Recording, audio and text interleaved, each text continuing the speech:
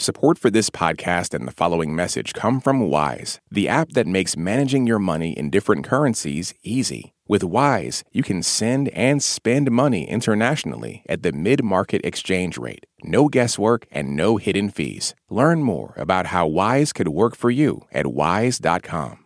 We're going to take you now to the small town of Trostyanets in northeast Ukraine. It's just 22 miles from the Russian border. It was the first Ukrainian community to be liberated from Russian occupation in this war. A month after Russian forces pulled away, NPR correspondent Franco Ordonez found there are still deep scars. Dr. Hanna Shvitsova steps over a plastic tarp. It will help cover up a hole in the wall big enough to push a gurney through. She walks into the halls of what was once a state-of-the-art maternity ward just renovated last fall. Nearly every window is blown out, and several of the birthing rooms are charred black. She stops to stare at a glossy picture of a blonde baby lying on a white pillow. It's the kind of image seen in countless ads for baby products. It's now covered in bullet holes. All of it was destroyed. 6 babies were delivered here during the occupation, including a pair of twins. Shvitsova says most of those were conducted in the hallways, where they felt a bit safer working between 2 extra walls. I could have died 3 times with my patients. First, when the tank was shooting at us. Second, when the ceiling was falling. The third was when she decided to walk a new mother home around the tanks and through a forest that she later learned was full of landmines. The head of the maternity ward, Dr. Tatiana Sidorenko, says without windows and in some places no walls, there was no escaping the cold, and the shelling was just incessant. It's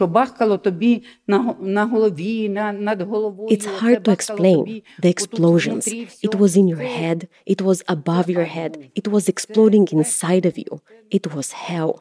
Some of the last days were also the worst, forcing patients and doctors to the basement. With no power, they use flashlights to deliver a baby. Sidorenko says she never wants to go back to that basement. This is pain. It was just horrible. I don't want to go down there. I don't want to remember. It's psychologically difficult. That trauma not only impacts the doctors at Trostyanets Hospital, but haunts many in this community of roughly 20,000 people. The damage is everywhere. The bridge into town is split into 2. Bombed homes look as if a giant came through and ripped off their roofs. Residents warn stunned passers-by not to linger around the train station or risk a piece of the dangling roof falling on top of them. And 2 mangled Russian tanks sit abandoned in the town square. Their heavy tracks cover what was once lush beds of pink chrysanthemums and white and yellow daisies. It's hard to imagine this happening again. I don't know if I could survive psychologically. That's Miroslav Shilo. He's a local baker. During the occupation, he secretly secured flour so that he could make bread and stole gas so that he could deliver it to the neediest residents, including patients and doctors at the hospital. Today, hundreds of desperate residents are standing in line outside his shop, waiting to get a loaf of bread for their families. There are a lot of ruined shops. You can't buy anything. This is the only place you can get food. Zhenya Skorohodov, an administrator at City Hall, says it will likely take years to rebuild.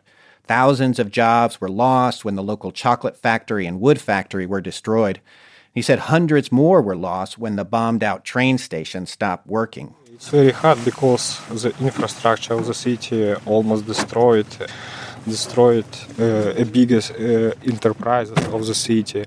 So nowadays we don't have any abilities to back to normal life because it needs much financial resources to reconstruct the infrastructure subjects in the city. But Mayor Yuri Bova is confident that they'll get the money.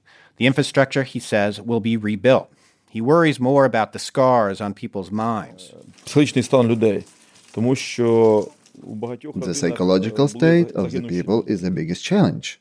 52 people were killed, including 2 children, and there are 18 people still missing. Bova says most everyone in the community lost family or a friend. Some watched them die. And some also had to live alongside the dead because they could not leave their homes to bury them properly. The trauma that people experience will last for years. It cannot be cured by humanitarian aid. Back at the hospital, Dr. Svitsova says they cried a lot and laughed when they could. They had to find any way to keep working. One baby was born in a bomb shelter. During the heavy fighting, everyone got quiet waiting to hear the child. She finally cried. Everyone cheered. And she said it was the one moment when everyone forgot about the shelling. Franco Ordonez, NPR News, Trostyanets, Ukraine. When the economic news gets to be a bit much, listen to The Indicator from Planet Money. We're here for you, like your friends, trying to figure out all the most confusing parts. One story, one idea, every day, all in 10 minutes or less. The Indicator from Planet Money, your friendly economic sidekick. From NPR. Jasmine Morris here from the StoryCorps podcast. Our latest season is called My Way. Stories of people who found a rhythm all their own and marched to it throughout their lives. Consequences and other people's opinions be damned. You won't believe the courage and audacity in these stories. Hear them on the StoryCorps podcast from NPR. On this week's Wild Card, we talk with Issa Rae about those moments where our lives could have gone another direction. Definitely wasn't supposed to be with that guy at all. But I still think about it. I'm Rachel Martin. Issa Rae tells us how to make peace with the path not taken. That's on the Wild Card podcast from NPR, the game where cards control the conversation.